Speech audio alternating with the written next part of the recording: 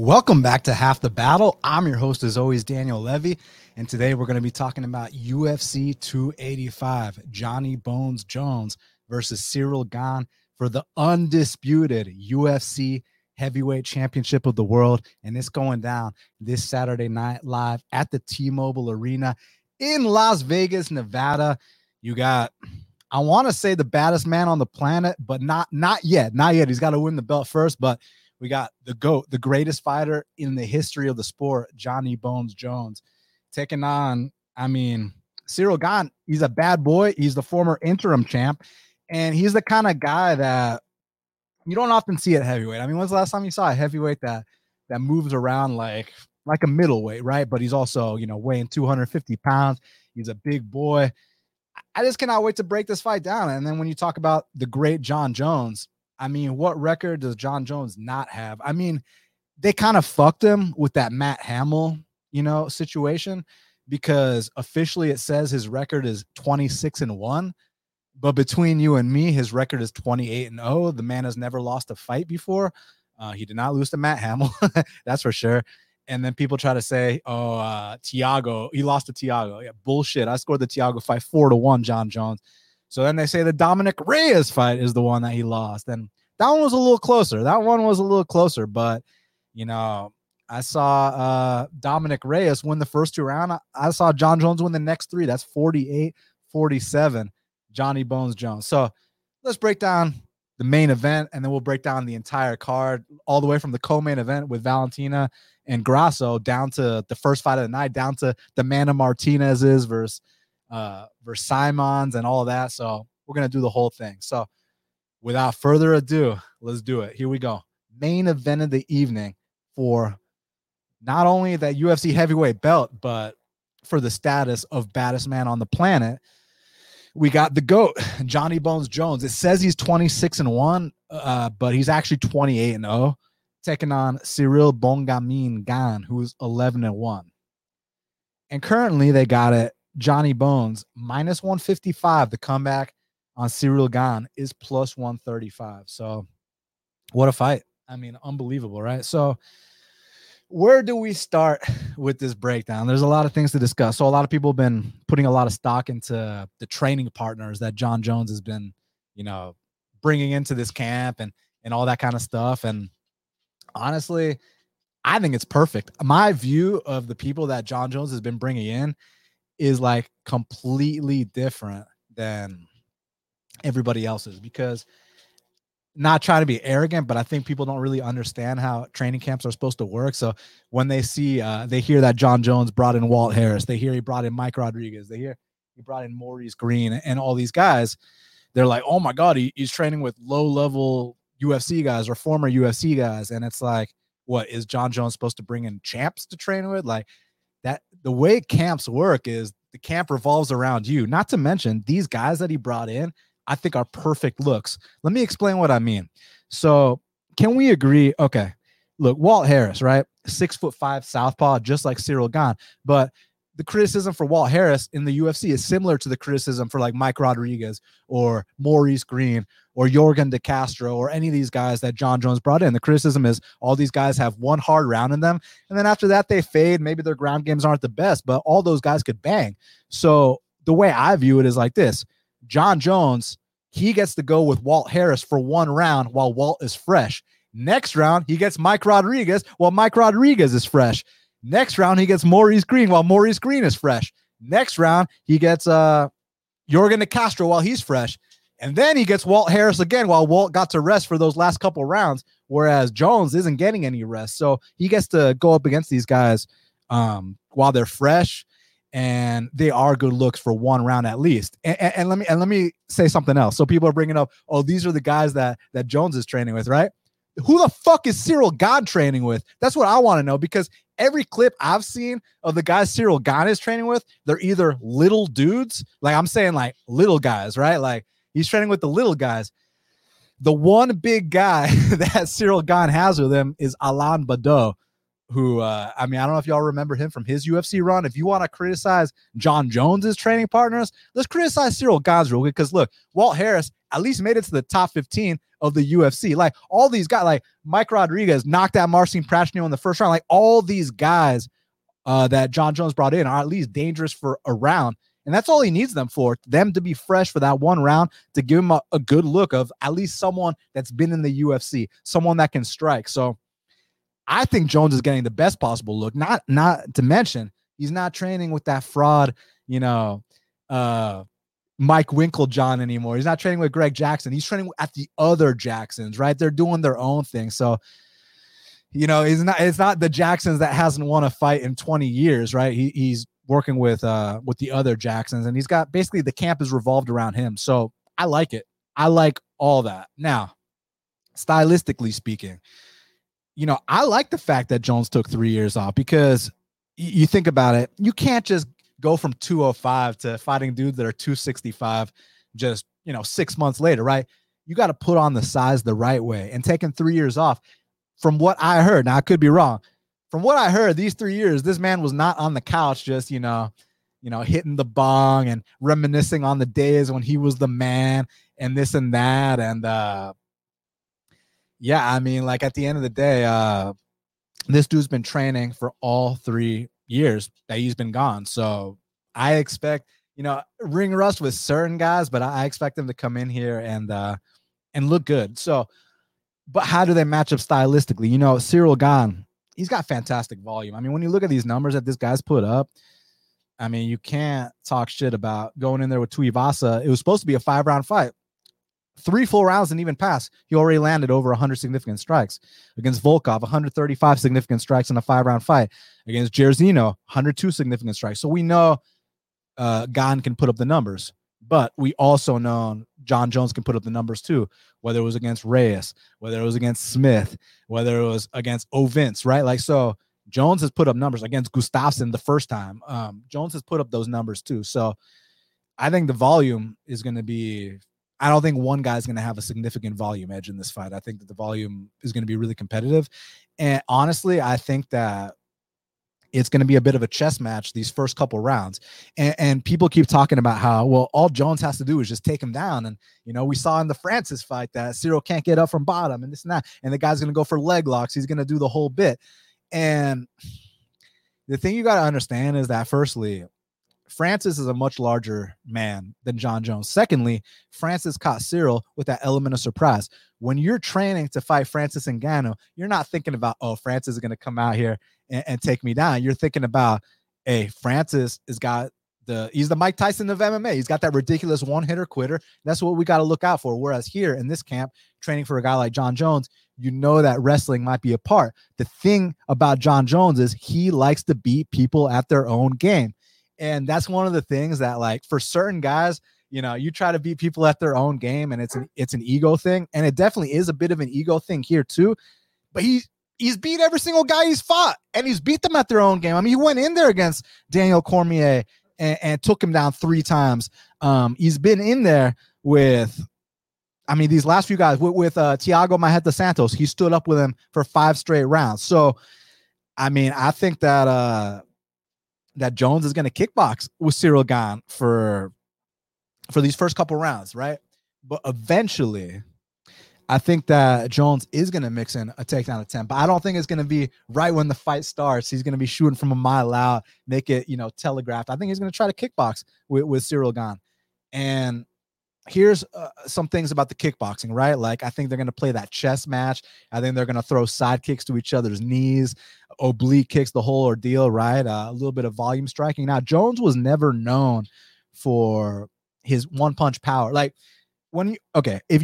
John Jones at 205, especially during his prime, if you were creating a fighter in the video game, you max out all the stats to 10, right?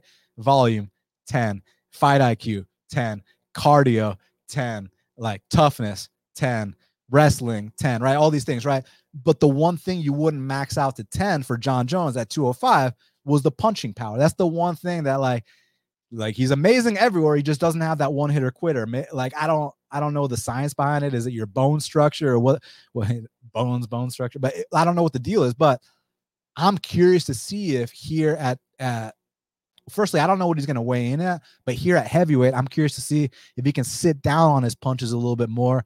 And we might see some of those knockdowns that eluded him at 205. Like, I want to see if there's going to be a different kind of power coming behind Jones's shots here at heavyweight. So this is a tough one for me because when I watch tape, I actually came out thinking I'm going to pick Gane here.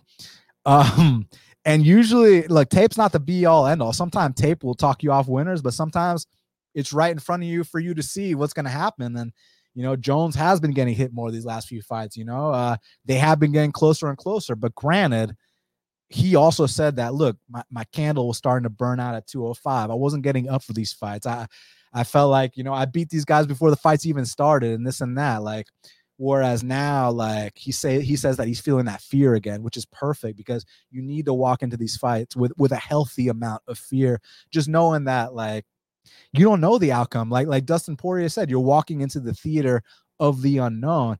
And Jones, like, man, when you hear this guy talk. So I mentioned how I watched the tape, and the tape made me think that Gane's a really live dog, and maybe he is. But when I hear Jones talk, and I'm not one to be swayed by interviews, but like, when you talk about elite mentality and elite competitors' mindset, like, just hearing Jones talk, like, firstly, I think he's one of the most underrated trash talkers in the history of the sport. Like, hey, pussy, you still there? Like, dude, his trash talk is on another level. It's not just a couple scripted lines you said in your mirror, ha ha, like, you know, I'm gonna rest my balls on your forehead, which is hilarious, but like, Jones, like, his psychological warfare is on a different level. And when you're hearing these interviews, the kind of confidence, the kind of, like, it's not that he feels like he's already won. It's almost like he feels like the amount of work he's putting in is, you know, this is his destiny to become a heavyweight world champion. When I hear this guy talk, I'm like, oh my God, like, I could learn something from this guy's mindset. Like, he is so elite mentally. It's crazy that he got me believe. John Jones sold me when I heard him talk. I watched the tape on Gane. I was like, shit, Gane's a live dog. These last few Jones fights have been getting closer. I hear Jones talk and he sells me on it. No fighter, I'll never cap a fight, you know, think that one guy's got the big edge by watching tape and then hear the other guy's interview and then go on the other side. But this might be an exception, man, because Jones, like, that elite mindset, he sold me. And then not only that, you watch some of his old fights and his IQ is just, like, we get so spoiled because we've been watching thousands of fights that when it comes back time to watch a John Jones fight for like a John Jones fight week, we get reminded, like, oh man, this guy operates differently. Like, this guy knows how to win fights at the highest level and he can do it all. So now I'm just curious to see if the power is going to translate at heavyweight. That's a big question I have. And then another thing I always used to talk about was how, like, no one is exempt from that first UFCL unless your name is John Jones Khabib, unless your name is John Jones or Khabib. But I also follow that up with, you know, my disclaimer was also, but if they stick around long enough, they will take their first L's too. Now, Khabib didn't stick around long enough. Very smart, got out the sport when he did. Is John Jones sticking around too long? That's kind of what I'm wondering here, right? Because, like, sometimes these fighters get old overnight, right? And you look at like a past memory of them and then they come into the octagon and they're not like what they once were, but because of who their name is and because of their past accomplishments, you start, you know, only harping on the past. And I've made that mistake many times, including this year when I bet on Shogun against some random 0-1 guy that probably won't be in the UFC this time next year. But it didn't matter because you got to look at where a fighter is at in their current state. And what's hard about capping this fight is I don't know where you know, Jones is at this current point. It's been 3 years. Now, I have inclination to believe he's been working these 3 years and he's going to come out here the best version of himself, but we don't know that anymore. And the reason I say stuff like this is because Jones has such a massive edge at 205 in a lot of these fights. He'd be 10 years younger than these guys. He'd have like 8-inch reach advantages. He'd be 5 inches taller, the whole bit, right? Now, John Jones is the older guy. Like, you don't often see John Jones being the older guy. I remember when he was the young phenom coming here. Now he's 3 years older. Now, granted, still has a 3-inch reach advantage, but it's not the same as when he used to have 10-inch reach advantages over these guys. His body used to literally be a cheat code in these fights, right? And I always talked about how, like, now that the 205ers are evolving to the point where, they can match Jones on athleticism, they can match Jones on size, the Jamal Hills, the Ankalaevs, like all these guys coming up. I wanted to see Jon Jones fight those guys, but he left right at the start of that. He fought Dominic Reyes, who Dominic now, has never been the same since the Jones fight. But prior to the Jones fight, Dominic was undefeated. Dominic was riding high on confidence, and he kind of represented the new emerging light heavyweights that, are 6'5", 6'4", got the 80-inch reaches, can put up the volume, can do everything, are coming in here as good athletes. So I really wanted to see Jon Jones face that era at 205, but you can't get everything you want. I also wanted Jon Jones to fight Francis Ngannou. You can't get everything you want, and you have to base it on the matchup at hand. And the matchup at hand is Ciryl Gane, who's one of the trickiest, most elusive kickboxers in the heavyweight division. Also has kind of a tricky leg lock game, which I don't think will work here. So back to the prediction. I mean, I think that Jones, we know he likes to beat people at their own game. So I think he's going to come out here, try to kickbox with a guy like Ciryl Gane. Now, can Ciryl Gane, come out here and maybe he be the first man to truly rock Jon Jones and maybe put him down? Maybe that heavyweight power, is something that Jones isn't ready for. And there's that possibility. But back to what I've been saying, I think Jones has been getting the right looks in the gym for what this heavyweight power feels like, especially like the point I made, how, you can talk all the shit you want about Walt Harris, but like we can all agree, Walt Harris is good for one round. All these guys he brought in are dangerous for one round, and he gets them while they're all fresh, back to back to back, right? So I think he's getting the perfect looks in the gym. First 2 rounds, I see being super close. By the 3rd round, that might be around the time when Jones starts to get a feel for his timing a little bit. Maybe then he can mix in a takedown, get on top of Ciryl Gane. And from there, if he does eventually land that successful takedown, get on top of Ciryl Gane, I'm curious to see, if he can get off on some ground and pound. I'm curious to see if he can hold Ciryl Gane down. I'm curious to see if that changes the momentum of this fight. So, yeah, look, my pick is going to be Jon Jones here, but I'm going to sit back and watch this one and just, take intel and take notes and just see, what the deal is, man, because I know a lot of sharp people on Ciryl Gane here, like actually really sharp people that I respect. And I was almost going to be one of those people on Gane. When I watched the tape, I was on Gane, but like I said, I know it sounds a certain way to say I got swayed by an interview and that's something uncharacteristic of me. But like when I hear Jon Jones talk, man, you just don't hear greatness like that, because no other guys are 28-0 besides maybe Khabib, right? So he's just a once in a lifetime guy. Has he stuck around long enough, or too long? I mean to say that's the big question here. So we're going to find out. My official pick is Jon Jones. Probably not interested in the bet. Also curious to see what Jon Jones weighs in at. Let me know in the comment after this. After the show's over, let me know what y'all think Jon Jones is going to weigh in at. And if you guess it right, you'll be entered into a little drawing I'm going to do. I'm going to give someone a piece of UFC memorabilia.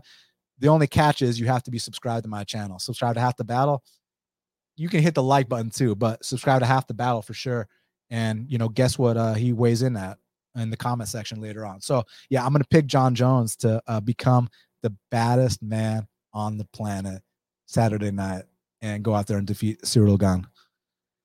All right. What a fight. Now, co-main event of the evening.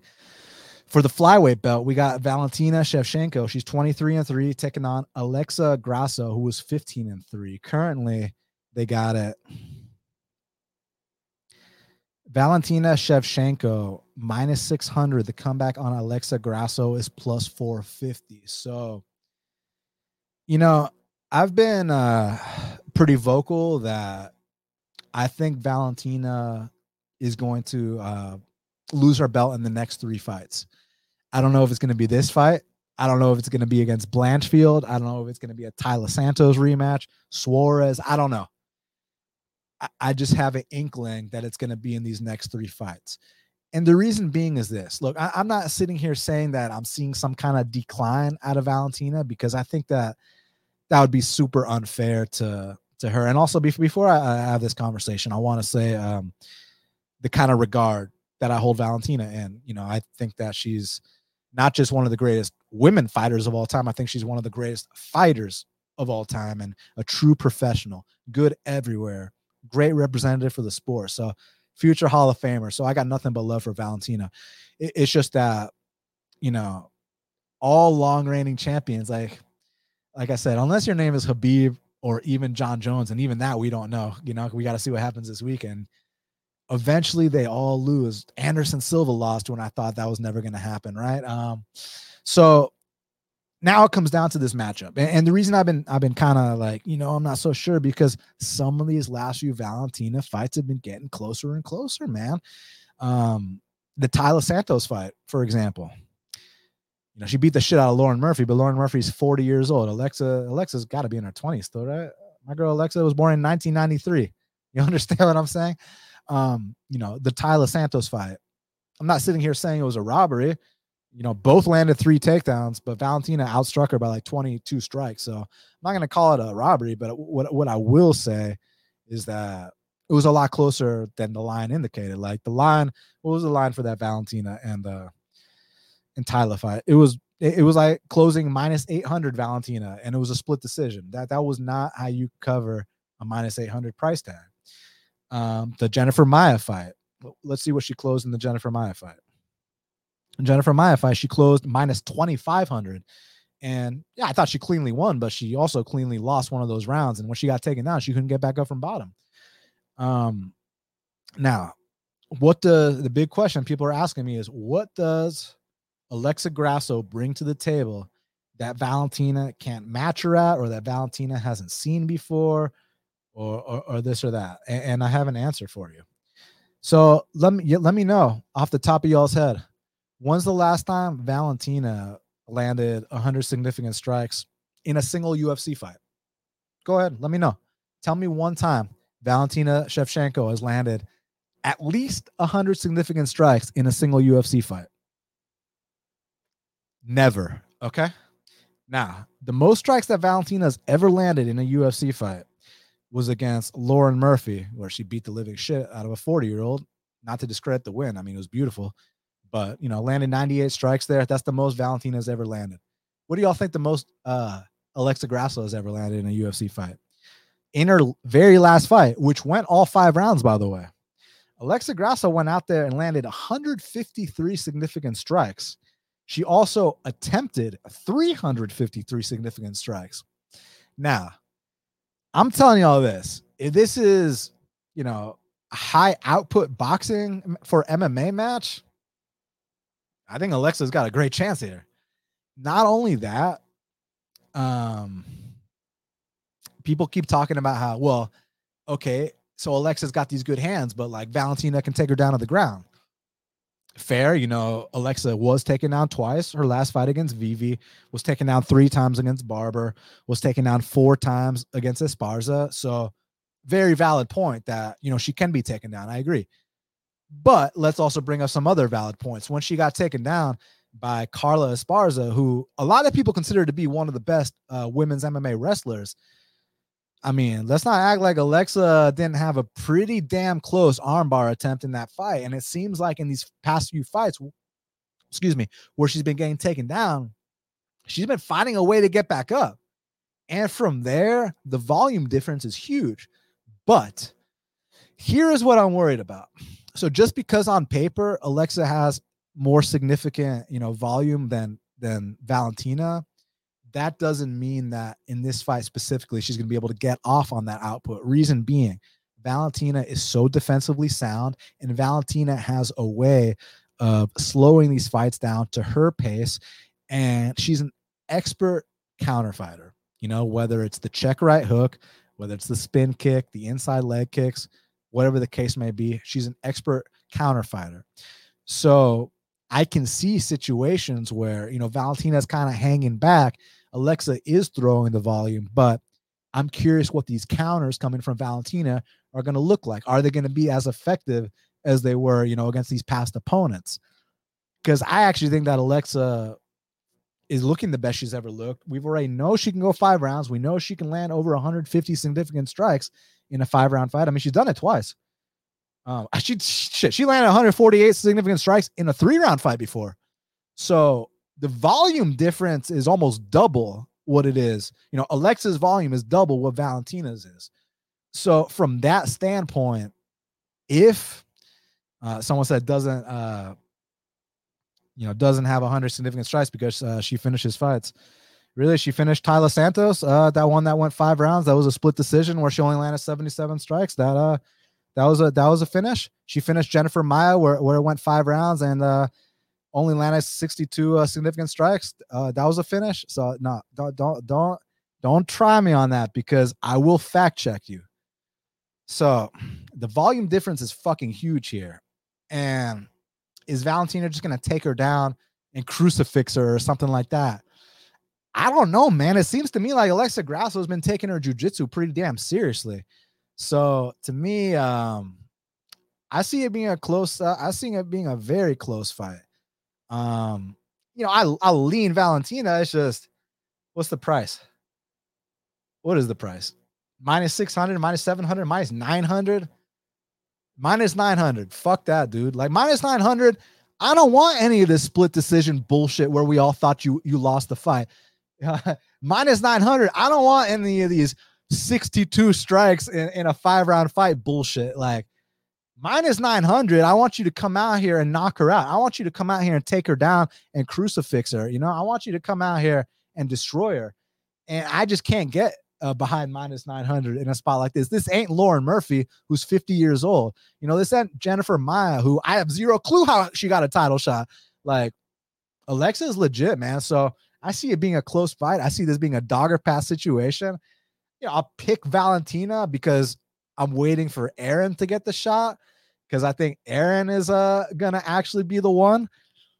But I'm not writing off Alexa one bit, man. She's been making huge improvements. She's got a clear edge in volume. I think her hands are sharper. And I think her ground game has been getting a lot better. And I think that Valentina, back to what we were talking about earlier, because someone had prior dominance, and looked amazing, a while back, and they still have that same name, people, it's like when Chuck Liddell was getting knocked out every single fight, everybody still thought it was the champ Chuck Liddell, so they'd bet him in those fights and they'd lose. Not saying that Valentina is anywhere near that point, but what I am saying is the last few performances have not been as impressive. And my prediction is in one of these next 3 fights, Valentina is going to lose her belt. I don't know if it's going to be this one. I don't know if it's going to be Aaron. I don't know if it's going to be Tatiana. Maybe a Taila Santos rematch, but one of these next 3 fights, Valentina is going to lose her belt. Man, I wish I had the balls to just come out here and say Alexa's going to do it, but I'm just not convinced. But I'm also not convinced it's dominance by Valentina at all. I see this being a competitive fight. So it's a dogger pass situation as far as I'm concerned. I mean, you lay minus 900 here, you better pray it's dominance. And I don't see it being dominance. I see it being a close fight. So dogger pass, I'll pick Valentina, but reluctantly at minus 900.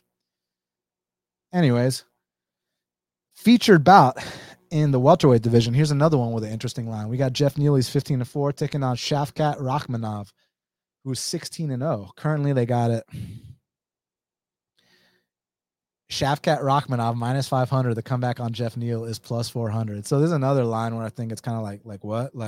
So Shavkat was only like minus 225 against Carlston Harris. Was only like open minus 150 against Michel Pereira. Open a dog against Alex Oliveira. And now he's minus 500 against the best guy he's ever fought. But here's my deal with Jeff. Jeff is hit or miss. When Jeff is on his game, and I hate talking about which guy is going to show up because I truly feel like that discredits the opponent, but literally, which guy's going to show up? The guy that fought Bilal Muhammad, the guy that fought Vicente Luque, looked like the fastest welterweight on the roster and had an insane takedown defense and get up game. Like Bilal got in deep on some shots in that second round. And you saw that expert post by Jeff Neal, one hand posting and the other hand, pushing on the back of Bilal's head to get back up. That shit was disgusting, man. But then other times Neal will come out here and just be lackluster, man. And it's like, he had that incident where he almost died. He had sepsis, he had congenital heart failure, the whole ordeal, right? So, and then you saw like his first few fights back from when he almost died, like the Wonder Boy fight, the Magny fight, even the Santiago fight. Like he looked like shit in those fights.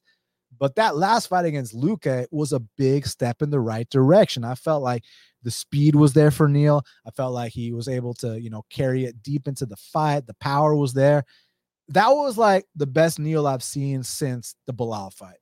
So what I do know is that when Jeff is on top of his game, he's one of the most dangerous guys in the welterweight division. And if that guy that fought Belal or that guy that fought Luque shows up, he's not a plus 400 dog here. If that guy that fought Magny or that guy that fought Wonder Boy, fresh off his deathbed, if that version of Neil is a plus 400 dog in this spot. So what Neil am I getting, right? Like I want to know what Neil I'm getting. I'm like I said, if I'm getting the Belal or the Luque Neil, I think there's value on that plus 400, man. Because look, I like Shafkat a lot for sure. I think Shafkat's a very bright prospect. I mean, you're talking about a guy in Shafkat Rakhmonov who he's 16-0, 8 submissions, 8 knockouts, right? So 100% finish rate. He's a tough guy, man. Like people say he hasn't been tested. That's just because you haven't watched his regional fights, man. I mean, I saw him do a chicken dance of chicken dances on his regional scene and still come back and finish that fight. And I guess kind of where I am worried about Rakhmonov going forward, because people are already anointing him as a future world champion, right? And I haven't quite gotten there yet. Where I have gotten is I consider him, is he already in the top 10 or is he like number 11? I think for sure top 10, possibly even top 5. And I'm not writing off the possibility of future champ. I just haven't gotten there yet, right? Like with Jamal Hill, I got there from the jump. I saw what I need to see, since his UFC debut. With Rakhmonov, there's still a few more things I need to see before I'm ready to anoint this guy as the second coming. And I need to see how he does when he's truly tested. I need to see how he does when someone fights back at the UFC level. I want to see how he deals with Jeff Neal's speed, if Jeff Neal actually shows up this time. So it's just tough because, like I said, we've seen drastically different versions of Jeff Neal. Like I said, that guy that fought Belal and that guy that fought Luque looks like a future title challenger to me. That guy that fought Magny and that guy that fought Wonder Boy and that guy that fought Santiago looks like he should be a plus 400 dog against Shafkat. So what am I getting here? I have no fucking idea. I really don't. What I do know is I won't lay minus 500 on Shafkat. There's a dogger pass situation. It has to be at a line like this. So, like I said, if you're expecting the Neil that, fresh off his deathbed, to fucking parlay Shafkat. But if you're expecting Jeff Neal at his best, it's dogger pass. I'll lean Shafkat, but a minus 500 is not a lean price. So this is a dogger pass situation. I think there's a chance Jeff Neal might be getting disrespected. The thing is, even in that Luque fight though, which was a big step in the right direction for Jeff Neal, his speed looked the best it's ever looked since the Belal fight, and it seemed like he's starting to find himself again. But there were still moments where Luque was pressuring him up against the fence, but Luque the speed was too much for Luque. Whereas Shafkat, he's also kind of on the slower side compared to Jeff Neal, but he's got ridiculous pressure. He's got a presence about him. He's a guy that goes forward. He's a guy that's ultra confident, can mix in takedowns. But like I said, I saw Belal in deep on an entry on Jeff, and Jeff, like his takedown defense and get up game looks ridiculous when he's on his game. So is he going to be on his game Saturday? I don't know. So for that reason, I'll lean Shafkat, but minus 500 is not a lean. This is a dogger pass situation. So let's see. Now, before I talk about this fight between Mateusz Gamrot and Jalen Turner, I need y'all to do me a huge favor and smash the like button. And if you're not already subscribed, please subscribe. And also, I'd like to give a huge shout out to today's sponsor, Daily Fan MMA. So, guys, and real quick, my dog's begging me to leave the studio, so I'm gonna open the door for him, and then I'm gonna give you all this badass promo. So give me 1 sec.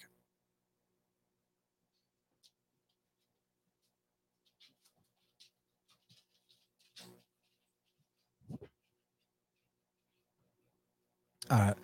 Why did it show the old Half the Battle logo there? It's supposed to show the new one, but we're figuring things out. But anyways, guys, I wanted to let y'all know something. I have a fucking amazing offer for y'all. So check this out. So we are back with another amazing promotion from Brett Apley and dailyfanmma.com, the industry leader in DraftKings MMA content. So for Half the Battle listeners only, that's y'all, you can now get free access to Brett's MMA premium content for UFC 285.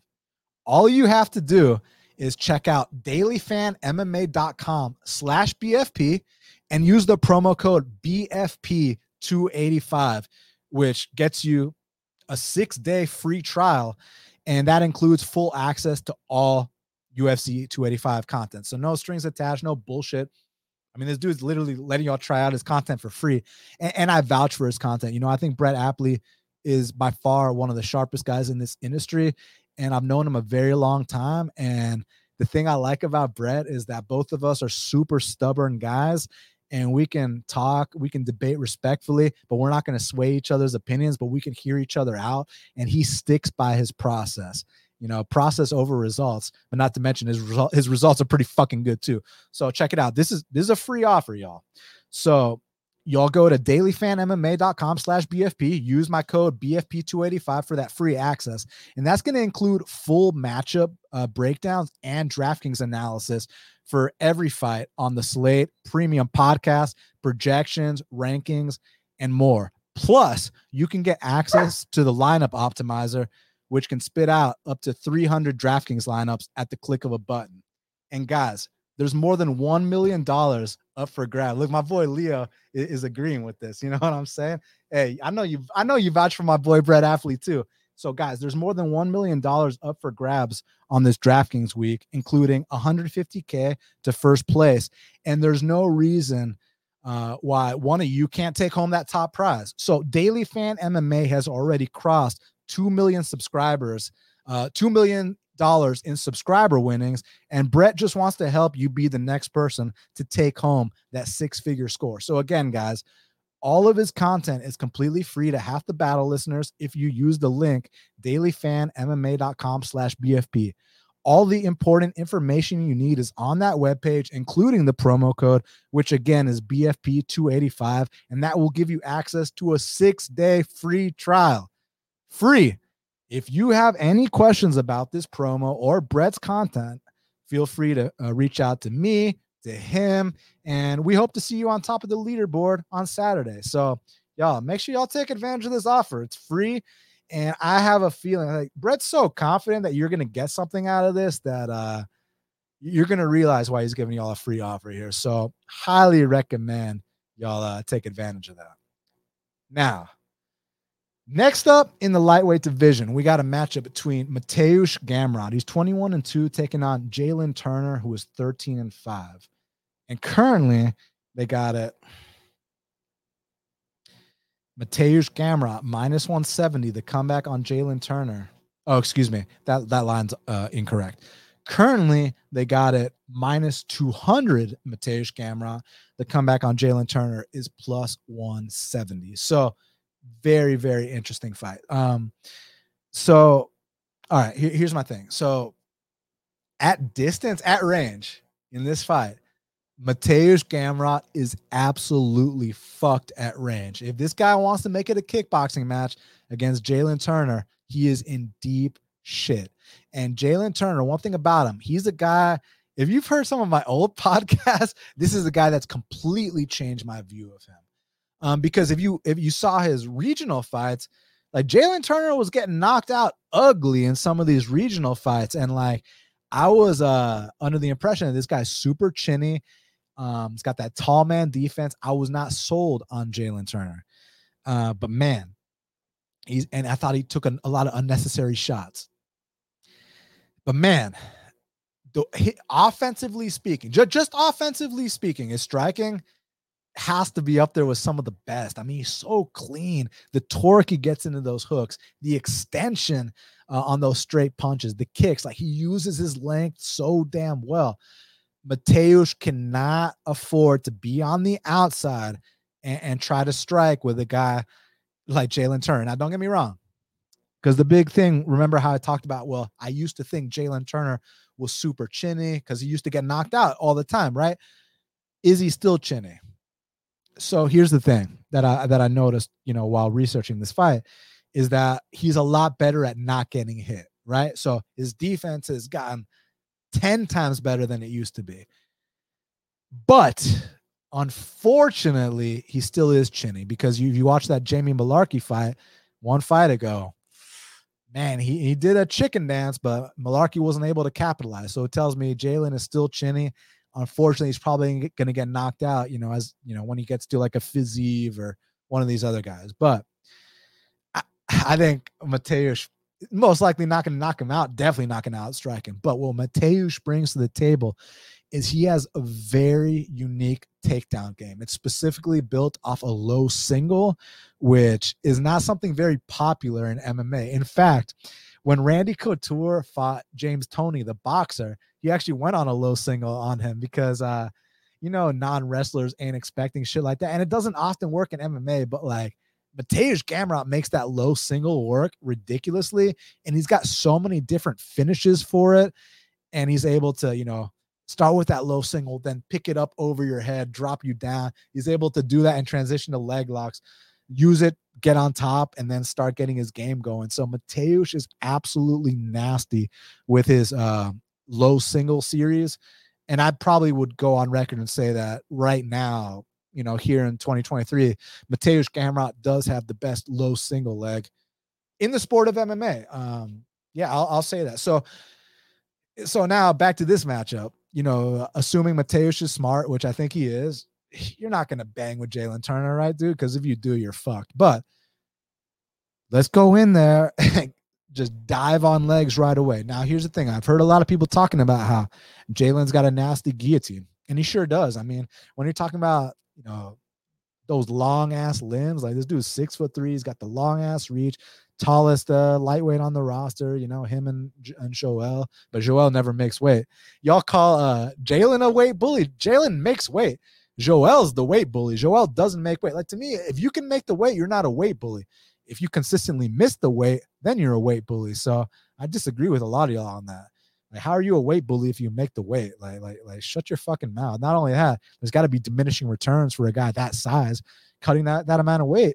And I think some of those diminishing returns are, he's the kind of guy that kind of fights in bursts, and he kind of also needs to catch a second win as fights progress, because I do see him slow down, but he's able to fight through the fatigue. And eventually he catches that second win and he's just as dangerous. But in those moments where he starts to, have to take a little bit of a breather, maybe that's where Mateusz can, capitalize and get off on some top control. But back to the long man chokes, the guillotines, the Darces, the anacondas, the power guillotine, the kind of stuff that, a guy that's 6'3" should be going for when someone's shooting on them. What I got to say about that is that what I've noticed about, the way that Mateusz sets up his entries, and his head is always in the right spot, right? Like his ear is pressed on your chest, on your stomach. Like, he's not really just putting it on the outside, like waiting to get guillotined. Like, his placement is ridiculous, and he's able to scramble and transition and just kind of almost chain wrestle off that low single to where his head rarely gets exposed. And the reason why, for example, the Frivola fight, which I know a lot of people will reference, I was in attendance for the Frivola fight in Atlanta. Frivola was shooting more, blast doubles, which, he got them, but also, the guillotine was a threat in that spot. Whereas I don't think the guillotine is going to be as big of a threat here against Gamrot. I don't see Gamrot getting subbed. But the way Gamrot loses this fight is, like I said, man, if somehow Jalen can stuff these low singles or maybe get back up from bottom, at range, I think at range, this is as much of a mismatch as it is in the wrestling. Like Gamrot's got that massive edge with that low single game, which is super unorthodox, his scrambling ability. But, he's got a big edge there. But I think Jalen's edge standing is, from range, is just as great. So I'm going to pick Mateusz contingent on him, relentlessly wrestling and, coming out here and getting that low single game going. Let's not even test our stand-up against this guy. Let's not pull a John Jones and try to beat this guy at his own game. Like, if you go in there with that low single series, I mean, Mateusz is literally a guy that will attempt 20 takedowns in a fight, and he's taken down all his UFC opponents, whether we're talking about Benny, whether we're talking about Arman Sarukian. And these guys ain't no novice grapplers either, right? So I'm just saying, man, he's going to land these takedowns on Jalin. It's just because Jalin, when I saw him fight for Vola in Atlanta, just because he wasn't able to get back up from bottom then, maybe that's an indicator, 3-4 years later, he still can't get back up, but maybe dude's been working hard in the gym. Maybe he's been locked in the lab. He was like 23 back then. He's like, 27, 28 now? Like, I'm not going to write off the improvements. It's just the fight needs to take place in a certain specific area for Jalin to win this fight, and that's at distance. That's at range. Jalin, you keep it at range, man. You're going to light this guy up. But that low single game is just so different that Mateusz brings. You've never fought anybody like it. You probably don't have people in the gym, because people in the gym, they're going for traditional single legs. They're going for double legs. They're doing, maybe a hip toss, whatever. But like, that low single game is super rare for MMA. And that should get Mateusz a decision or a submission here. But I don't know, man. Like, if Mateusz is a confident guy, he wants to test his stand-up here. Not saying he can't crack Turner, but I'm saying he will get cracked too. So proceed with caution, but I'll pick Mateusz. But I'm not opposed to Jalin potentially being showing some future greatness, because some of these glimpses I've seen, like, dude's got some stuff. I like him, man. He's dangerous. It's just the fight, like, all these other guys have been trying to fight him at range, which is like a big no-no, right? Mateusz most likely won't do that if the film is any indication, right? But if his ego, is through the roof and he wants to come out here and bang with Turner, then he's in deep shit. But most likely he's going to get that wrestling game going. I think. So I'll pick Mateusz. Now, kicking off the main card, we got a matchup between Jamie Pickett, he's 13-8, taking on Bo Nickel, who's 3-0. Currently, they got it. Bo Nickel minus 1,400. Depends where you look. Some places minus 2,000. The comeback on Jamie is plus 1,000. So, it's one of those situations where, how people talk about, fuck value, just pick winners. Okay, just pick winners. Then go ahead and I want you to lay 20 units to win one on Bo Nickel, since it's just about, picking winners, right? Don't get me wrong. I ain't laying no money on Jamie Pickett. I think Jamie Pickett, I've thought the same thing about Jamie Pickett since day one. I mean, when you're a guy that's been finished in the first round by Charles Byrd, finished in the first round by Jordan Wright, I mean, what else needs to be said? Finished in the first round by Kyle Dacus, like, lost a round to Joseph Holmes. I mean, Bo Nickel's going to have to pull a stunt here. Like, I get the experience difference and that, but the wrestling level is just on such a completely different level. And like, after he choked that guy out with the triangle, like the next day, because it was on Tuesday, right? Tuesday Night Contender. So the next day I go to the gym and I talked to my professor about it. And I was like, dude, like, did you see the Bo Nickel fight? And he's like, nah. And I was like, dude, he went for a mounted guillotine. Did he drop Donovan Beard at first? I don't remember if he dropped him. Hold on. Did he drop him first? Because I know he went mounted guillotine to triangle, but hold on. Let me just see if he dropped him first. No, he did not drop him first. Okay, so what happened was Bo took him down. Bo had had mounted guillotine. He let go of that, and then he started the triangle as like a mounted triangle, and then went to his back and secured it. And what my professor said was, for a wrestler to have the confidence to do something like that, that speaks volumes. And like, I know firsthand, because one of my main training partners at the gym, Travis Shihai, he's a former D1 All-American wrestler too, a purple belt as well. And he's like my encyclopedia for wrestlers that are making their UFC debut. Whenever like a really high level wrestler is about to come in, I always text my boy Travis to get the scoop, because he knows he's like deep into like the college wrestling game, just like I am into the MMA game, right? So And everything he said about Bo Nickel was like, yo, like, this is a guy. Whereas he told me about other guys that he wasn't high on, like that guy in Bellator who, came in as this hyped ass wrestler, won his first fight, then got knocked out in 30 seconds his next fight, and then Bellator cut him. My boy was like, yo, like that guy, we all viewed him as a joke in college wrestling. Whereas Bo Nickel, like, was a stud. And yeah, so I mean, it's no secret here that I'm picking Bo Nickel to come out here and finish this guy. I just think that experience might be one thing, but like toughness and heart and grit and determination and technique is another thing. And I think that Bo has those in spades, and he's a minus 2,000 favorite for a reason. So I think he's going to come out here, put it on Jamie Pickett, and get him out of there. Now, next up in the bantamweight division, I know y'all been waiting a long time for this one. We got,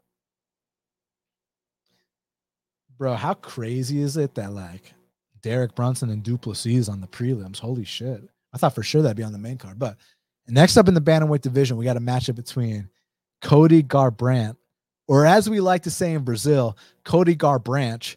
He's 12-5, taking on Trevin Jones, who was 13-9. And currently, they got it, Cody Garbrandt, minus 175. The comeback on Trevin Jones, or as I like to call him, Trevin Woodley Jones, is plus 150. And the reason I like to call him Trevin Woodley Jones is because, okay, so this is a fight between a guy who can't take a punch versus a guy who refuses to throw a punch, right? So it's one of those things where Cody Garbrandt, I have my theories about what happened, and I'll actually tell you all my theory right now. Let me just pull up the record so I can actually give you all a timeline of certain things that crossed my mind of why, Cody, has fallen on some hard times, my man. I think there's a specific reason for this. Okay, so let's look at the history here.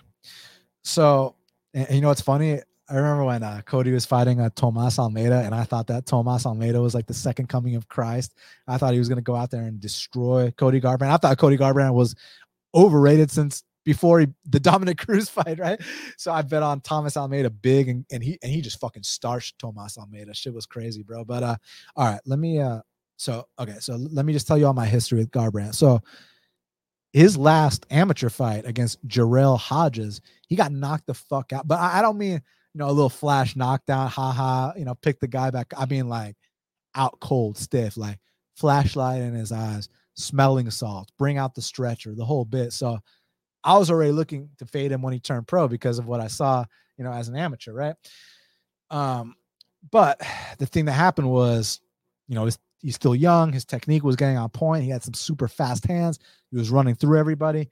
He got the Dominic Cruz performance. Now, I don't want to sit here and discredit the Cruz performance, which a lot of people consider to be, some people say that that's one of the best performances of all time.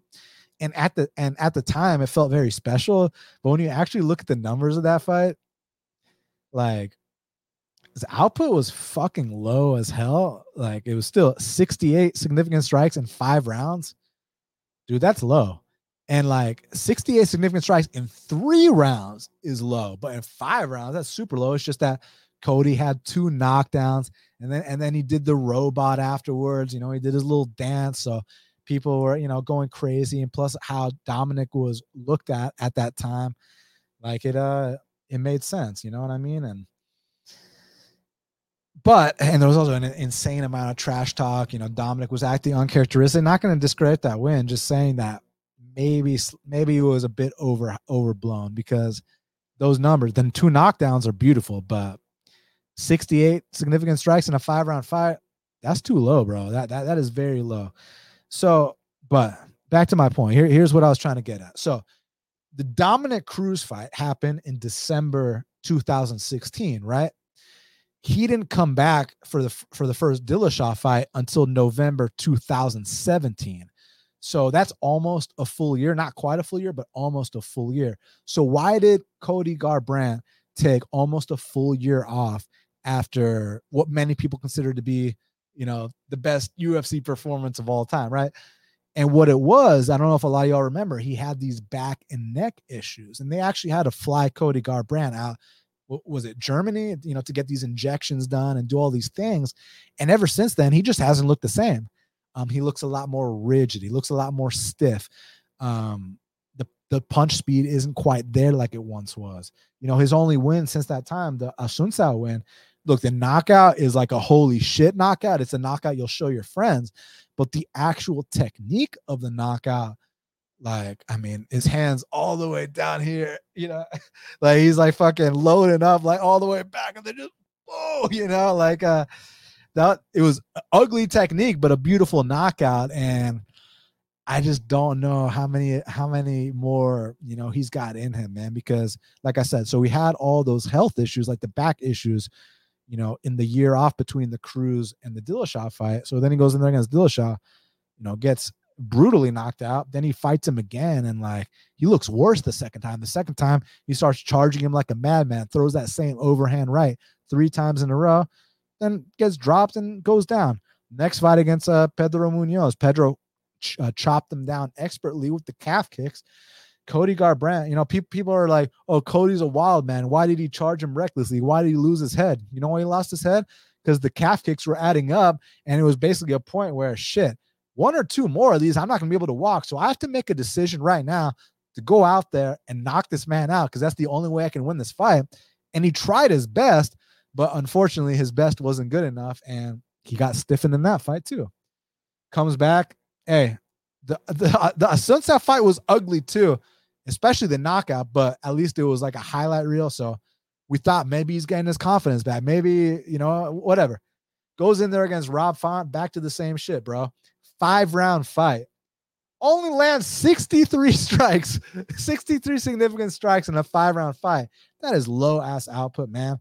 And man, does Rob Font not hit hard or something? Because Rob Font hit him 176 times and didn't drop him or anything, which is kind of sus, man. Because I thought Rob had heavier hands than that. But then the next fight tries to drop to flyweight against Kai. And like, we can talk about the knockout, beautiful knockout about Kai, but let's talk about this. Let's talk about what actually happened in that fight. Cody's so concerned about getting hit now. He's so worried about his chin. Like, Cody's aggression was gone. Cody was literally just running around, the cage, trying to throw the occasional calf kick. He's got that one little slick calf kick he does, and this and that, and mixing the occasional takedown. But it looked bad, dude. And now you're coming back, and here's the thing. Trevin Jones is a massive step down in competition. Trevin Jones also has insanely low output, but if there's one thing about Trevin Jones, he's got that one-hitter quitter. And it's funny because on his regional fights, like, he wasn't out here getting too many knockouts, but he comes to the UFC, knocks out 2 legit guys off the bat. Timur Valiev, Mario Bautista, man. Like, Mario Bautista, like, is about to be a top 15 guy if he isn't already, right? Like, and Trevin was competitive with him first round, knocks him the fuck out second round. And then these next few fights, like, kind of just represent kind of like the new breed, like Saeed Yakub Kakramanov. I know he got released, but he was one of these guys that can just shoot takedown after takedown after takedown. He's nasty, and Cody's not going to shoot takedown after takedown after takedown. Different matchup. The Javid Basharat fight. I mean, this is drastically different because Javid Basharat is one of these long guys with insane volume. I mean, listen to this shit. Javid Basharat landed more strikes in that 3-round fight against Trevin Jones than Cody Garbrandt's landed in any fight he's had in his UFC career, 3 rounds or 5. And let me say this, in that fight against Javid Basharat, Trevin landed just as much output as Cody has in all his fights. So basically, I know Trevin can match this output. I don't know if Trevin can match other output. I call him Trevin Woodley for a reason, because he refuses to throw a punch, but when he does let his hands go, he's dangerous. And then I bet on Hayoni against Trevin because I thought that was a fucking mismatch and a half, a guy with high ass output. I mean, Hayoni in his fight against Victor Henry.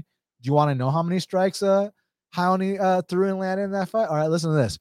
In Hayoni's fight against Victor Henry, He attempted 277 strikes and he landed 134 of them. So when I saw that compared to Trevin's volume, I was like, okay, that's night and day volume. Of course I'm taking Ione here. Whereas with Cody and Trevin, they have about the same volume, but one guy is very worried about that chin, does not have the confidence like he used to. So I see there being moments when these guys are just kind of staring at each other. They're just kind of circling around and the crowd's booing and this and that. And hopefully, eventually, if Trevin actually decides to let his fucking hands go, he's a black belt in jiu-jitsu too. Not that I don't think that'll matter here, but if Trevin lets his hands go, he can floor this guy, man. Like he can floor this guy. Will he? Will he not? I don't know. But what I do know is that at least this is a fight for Trevin where the output difference isn't so significantly different. Isn't so, it's not by a wide enough margin where like, I have to worry about him getting out volume. Cody's volume is trash, and it always has been. It's just that he's been able to land knockdowns in fights. He does the robot after he lands those knockdowns, but seems to me like those days are long gone. The combination of, the back neck injury he had, plus getting knocked the fuck out all the time, every single time, losing your confidence, already a low volume fighter to begin with. I see a staring contest.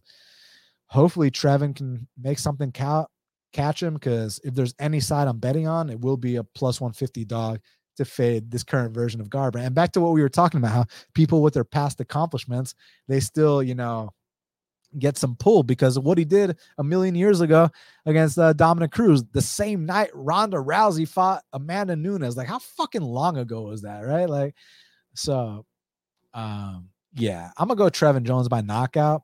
It's just, I would have no one to blame but myself if Trevin Jones goes out there and just stares at him for 3 rounds. This could be a 3-round staring fight. And if it's a split decision, then there is value on the plus 150. But for my sake, I hope that he comes out here.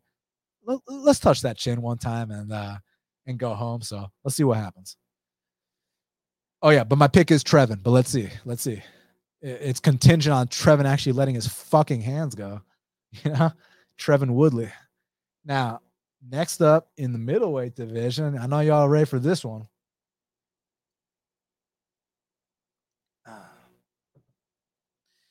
Next up, in the middleweight division, we got a matchup between Derek Brunson, he's 23-8, taking on Dricus Du Plessis, who is 18-2. Currently, they got it. Dricus Du Plessis minus 225. The comeback on Derek Brunson is plus 185. So, this to me, usually when you have like the up and coming prospect versus the seasoned vet, just depending on where they are in their exact careers, I'll go certain ways. Like if the up and coming prospect has been tested and the vet is on their way out, then I love the prospect. But if the prospect hasn't quite proven shit and the vet, still has some tactics up his sleeve, then I go with the vet. But the thing is, Dricus has been testing himself since before his UFC career. I mean, you all saw his 2 fights with Roberto Soldic, both wars. I mean, both in intense high level fights that he was having before he got to the UFC. Then he gets to the UFC and he's been tested properly, man. And here's the thing about Dricus. It's awkward, but it's violent, right? Like it doesn't look the prettiest. He's kind of stiff. He's kind of rigid, but he's got that death touch. He's got insane mental fortitude. And he's the kind of guy that will be there to the bitter end. Even if he's gassing out, he's going to push through it. Even if he gets taken down, he's going to get back up. He gets wobbled. He's going to, as long as he's conscious, he's still going to be there. And with Derek Brunson, you got to give shout out to him. He's been in the UFC a long ass time. Fantastic wrestler, one punch knockout power. My issue with Brunson has been 2 things. One, he's always had a knack for, blitzing with his chin straight up in the air and can get countered. The other red flag is that, I think that Brunson is a great hammer, but not a good nail, right? Like, and I noticed that back when I saw him fight Yoel Romero in Atlanta. It was actually Gwinnett, Georgia, but we'll call it Atlanta. First 2 rounds, Brunson was kind of doing his thing a little bit, but Yoel was still there. Yoel stood up to the bully. Yoel got him out there in the 3rd round. And I know for a fact Dricus is going to stand up to the bully. And when you stand up to Brunson, you tend to break him.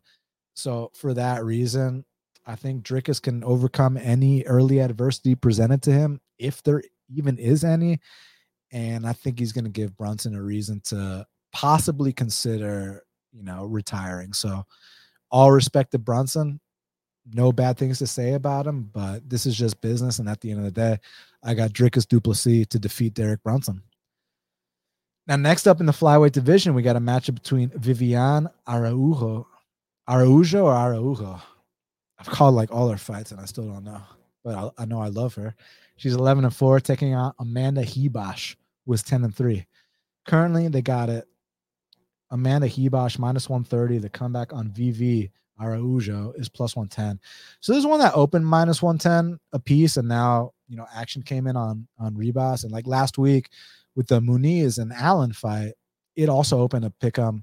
I ended up betting Brendan at plus 188 on fight day. I tweeted it out. Because like I said, like I picked Muniz on the show, but I said very specifically, this is a dogger pass situation. And we know that Muniz might take him down. We just don't know what's going to happen after that. And I was very happy with what I saw after that. So yeah, that was good. But back to this, man. What's interesting about these two is that you got Vivi, who's a former 35er, taking on Amanda, who's a former strawweight, 115. They're meeting at 125. And, Ribas, I think that she's very professional with how she fights. I think she knows exactly what her game is. Some kick standing here and there. Maybe occasionally lets her hands go. Nicely timed judo throws, and then on the mat, she's a black belt, some arm bar, some rear naked chokes. Like, I like her. She's solid. She's got a great attitude. So I'm a fan of Amanda Ribas. The issue with Amanda Ribas is that you don't often see women that are chinny. And my evidence that, I do kind of think Amanda Ribas is a bit more on the chinny side for women's MMA is, on a regional scene. She got knocked out in the first round by Polyana Viana. In the UFC, she got knocked out by Marina Rodriguez. In the UFC, she got dropped by Virna Jandiroba, who's not known for dropping people. So I think that Amanda Ribas's chin is in question, which is you don't often see in women's MMA because they don't have those, one hitter quitter type fighters. Enter Vivi Araujo, her UFC debut. She absolutely starched some girl with overhand rights, and now she's starting to get more comfortable in there. Now she knows what it means to go 5 rounds, and honestly, I just think she's a lot more physical than Amanda. Certain things that have maybe plagued Araujo in the past have maybe been, gassing down the stretch, but in the Alexa fight, she threw 126 significant strikes and landed 2 takedowns, and I see the physicality slightly being a bit too much for for Ribas here. But Ribas is good, man. You can't sleep on her, especially if she's not getting touched. But I think this is a spot where she can get touched. I also think she can possibly get taken down here. Like, going into this, I really think there might be a big physicality difference. Now, I'm open to being wrong if that's just not the case, but it seems to me like Vivi is going to be the bigger girl here. Like, let me see the stats real quick. Like, maybe, it's only 1 inch height and 2 inch reach advantage for Vivi. But I think, like, mass wise, I think she's going to be a bit more dense than Amanda Ribas, just to put it lightly, because one of them's dropping a weight, one of them's going up in weight. So I'm going to go Vivi to edge this decision, and it's funny because I liked Amanda Ribas against Tracy Cortez, interestingly enough. But here, I'm kind of leaning a little bit more towards Viviane Araujo to get this decision. Maybe, okay, this is a hot take. I'm not predicting this, but maybe she can rock her too, man, because that chin of Ribas is, it's been suspect for a while, so we'll see. But I'll go with Vivi here. Now, before I talk about Marquez versus Barrio, y'all do me a huge favor. Smash the like button. If you're not already subscribed, please subscribe. And then after this is over, leave me a comment. Now just give me 1 second.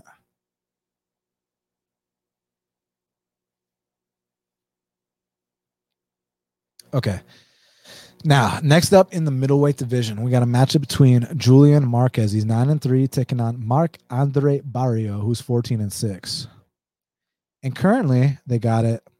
Marc-Andre Barrio, minus 125. The comeback on Julian Marquez is plus 105. So this is an interesting fight. Initially it actually opened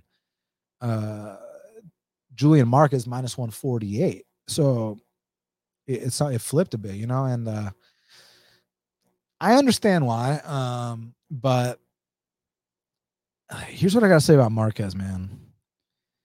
So when he first came into the UFC, I thought that like he was this big, burly, scary dude, opportunistic submissions, one punch knockout power, tough as fuck, man. But the thing about him is his process is just not something I can get behind. And he's not the kind of guy that can win decisions. He's never won a decision in his life. You would have 100% lost the decision to Maki Patola, but you got to give the guy credit for his heart and his resolve and his willingness to dig deep when going gets tough. So props. But I really thought that Julian Marquez looked awful in the Maki Patola fight. I thought he looked awful in the RoboCop fight, man.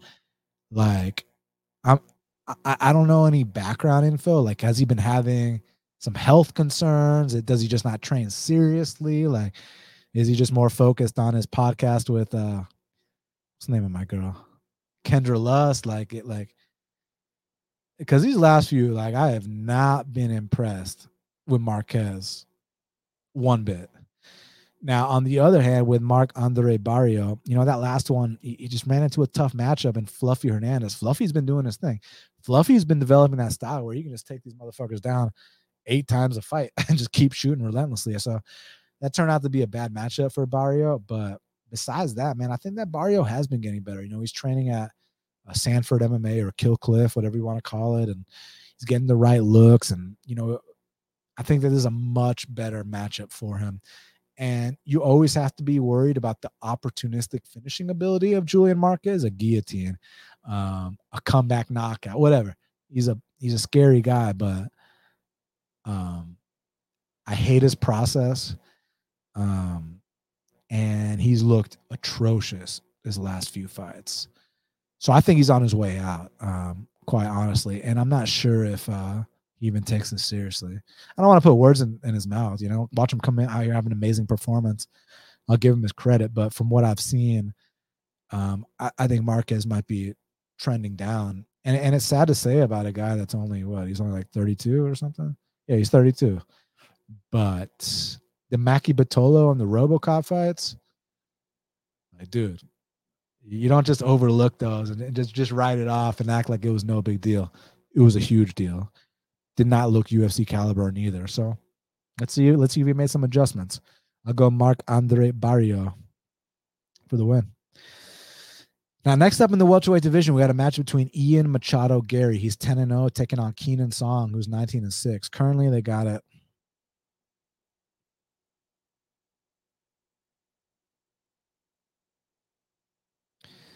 They got an Ian Gary minus 800. The comeback on Keenan Song's plus 550. I was telling my friend, hey, if the line's better than minus 750, there's value, but it's not better than minus 750. But I like Ian Gary a lot, man. I really like this kid. I know people, they get too caught up in the whole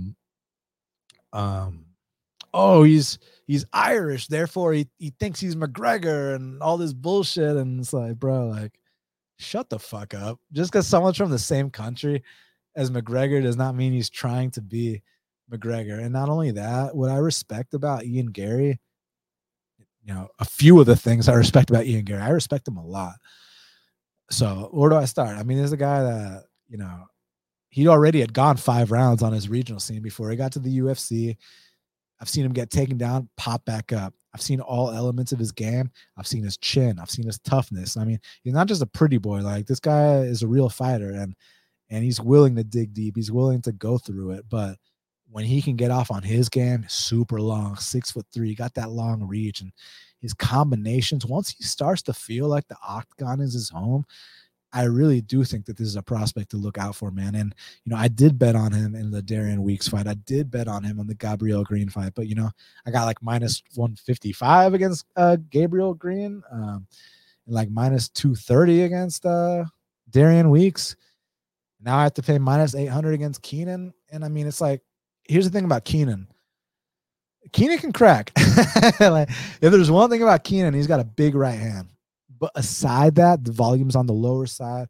Aside that, he can be taken down. Aside that, he can be knocked out. And I actually really like what the UFC are doing here. You know, a lot of people are criticizing them for, you know, like why is Ian Gary, you know, getting gifted all these matchups? And I think that that's not fair. I think that there's things you guys got to understand. Like, the kid's 25. He's just a kid. And also, the way the first 3 UFC fights went, like, he clearly won all 3 of them. But, you know, if he was just starching all these guys easily, not getting touched, then you give him, you know, that bigger step up in competition. But because, you know, these fights have been going 3 rounds and he's only 25, give him a little more time to develop, like, let him feel comfortable inside the octagon. That's why Keenan Song's, you know, a good test for him. You know, Ian's only 10-0. Keenan Song's had 25 pro fights. Keenan Song has more knockouts in the UFC than Ian Gary. So, like, what I'm trying to say is that despite the odds, this is a good next step up the ladder for Ian Gary, man. And I think it's when he passes, man. It's just like, we can't just rush Ian Gary to the top 15 when he's only 3 fights deep and he's 25 years old. Like, how's this kid going to look when he's 27 years old? So that's why we give him matchups like this.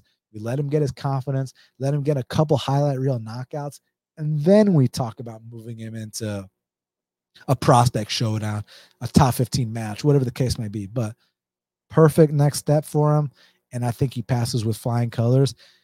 And I think there's a chance he even comes out here and knocks him out. So I'm going to go with Ian Gary here.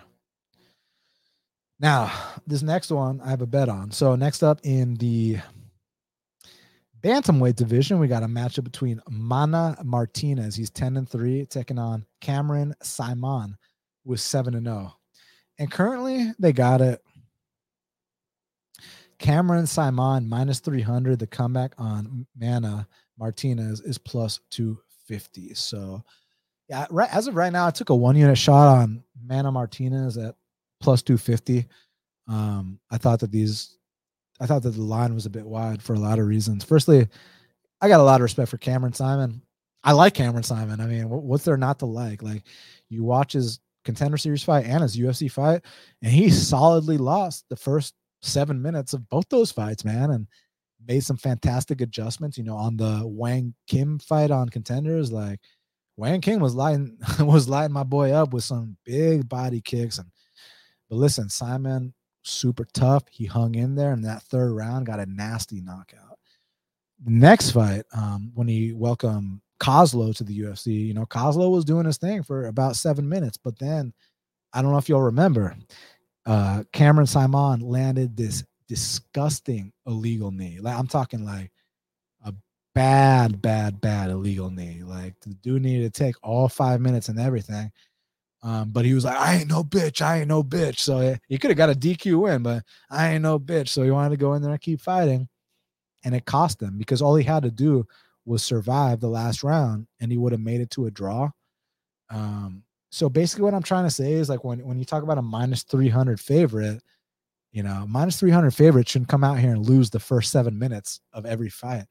And against Mana Martinez, you know, Mana Martinez ain't no Steve Kozlo who's 6-0, you know, never fought anybody. Mana Martinez ain't Wang Guan Kim or whatever. Like, bro, like stop it. Like, Mana Martinez is a dude that, like, he's already been in there with 7 UFC or Contender Series vets already, and he's still young. And the thing about Mana is that he hasn't even shown what he's capable of in the UFC yet. If you watch Mana Martinez's regional fights, I mean, he was like the bantamweight Ngannou, man. Like, he was sleeping dudes. Like, I'm talking death touch sleeping. I'm talking like, and not just against, like, Ricky Tercios, dude in the UFC, Jose Johnson, dude in the UFC. Like, he was fighting legit guys that are in the UFC and knocking them dead, man. Knocking them dead.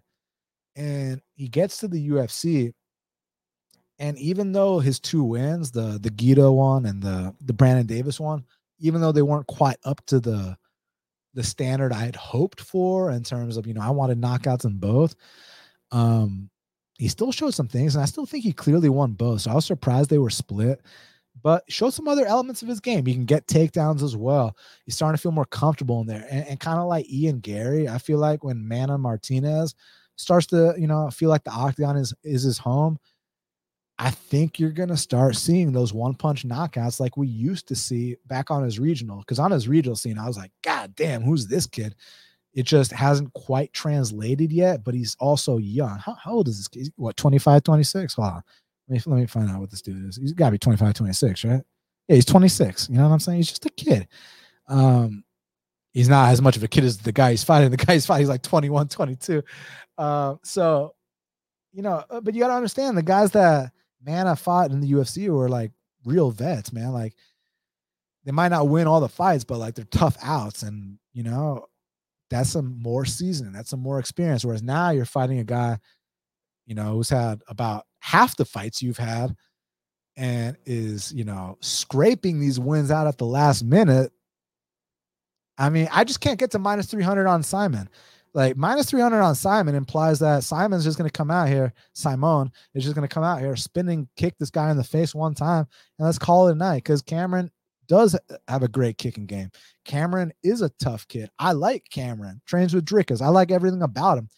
I just don't understand minus 300 in this spot. This is the most experienced guy you've ever fought. This is the best guy you've ever fought.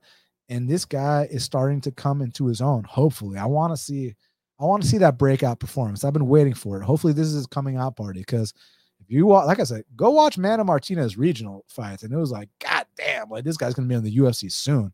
Like he was sleeping these dudes. Like he had like melatonin in his hands, man. So if he can get back to that and start to feel a little more comfortable, then I'm down to see what he does. And also, he used to train with James Krause, but now he's back in Texas training with, I think the guy's name is Bob Perez, Derek Lewis's old coach. So, Mana said that he used to knock out a lot of Coach Perez's students. So Coach Perez brought him on, you know what I'm saying? So hopefully they can, make him feel a little more comfortable, and hopefully he can get that first UFC knockout, but if not, a win. So either way, I thought this line was off. So as of right now, I put 1 unit on Mana plus 250, considering putting another unit on it. But as of this podcast on Wednesday at 3 p.m. Eastern time, I've only played him for 1 unit. And y'all know where to look when I add more bets. My Twitter at Best Fight Picks, my betmma.tips/bestfightpicks. And yeah. So Mana Martinez is my pick and my bet here, plus 250. So we got a couple more fights. After I do these last few fights, I'll do the fight to watch and the fighter to watch. And then I'm down to answer any questions. So y'all feel free to ask me some questions. Now, next up in the strawweight division, we got a matchup between Jessica Penne. She's 14-6, taking on Tabitha Ricci, who's 7-1. Currently, they got it Tabitha minus 300. The comeback on Jessica plus 250. I mean, Tabitha was like only like, wasn't she like only like minus 150 the first time they fought? Now she's like minus 300. So I'm all good on that. She got a slick jiu-jitsu game. I don't think it's, the way people kind of hyped it up when she first came into the UFC. But, she's still solid on the mat. Jessica's solid on the mat too. Jessica's got some nice back takes. My issue is Jessica's 40 years old, and credit to Jessica, because remember when she like tried to change her biological passport and she was going through all that stuff. She actually came back and beat some people. Beat Godinez, beat Carolina. So she did some things, but that last fight against Ducote, she really got chopped down with those leg kicks and was kind of showing just a bit of a decline, kind of like what we saw prior to those 2 wins she got somehow. And with Tabitha, I can't sit here and act like I'm overly impressive, but I just think she'll be a little bit more youthful, just have that vigor about her, and just go out there and just slightly out hustle someone that, what was the age difference here? Let's check out the age difference here real quick. Yeah, I mean, bro, the age difference, what 12-year age difference? So yeah, I'm gonna go with Tabitha, just younger, fresher, but I'm good on that minus 300. Next up in the bantamweight division, we got a match between Farid Basharat, he's 9-0, taking on Damon Blackshears, 12-4-1. And currently, they got a Farid Basharat minus 410. The comeback on Damon Blackshear is plus 330. So Damon, he's the guy that's paid his dues on the regional scene. Kind of reminds me of like, no disrespect, but like a poor man's Aljamain Sterling. He does have a bunch of funky submissions on his record, and you don't want this guy on your back. You don't want this guy, dangling off your neck. You don't want him grabbing one of your limbs. He's athletic. He can pull some stuff off. But Farid, similar to Farid's brother, Javid, Farid's a mean dude, man. Farid's got insane output, and when you want to talk about insane output, like can I read you Farid's number on his Contender Series fight? Like, do you want to know what gorgeous numbers are? Let me tell you what gorgeous numbers are. Look at this. Look at the difference. Look at this strike differential, right? Farid outstruck this dude he fought on Contender Series 163 to 39 on total strikes, right? Like, god damn, man, like that's some output and a half.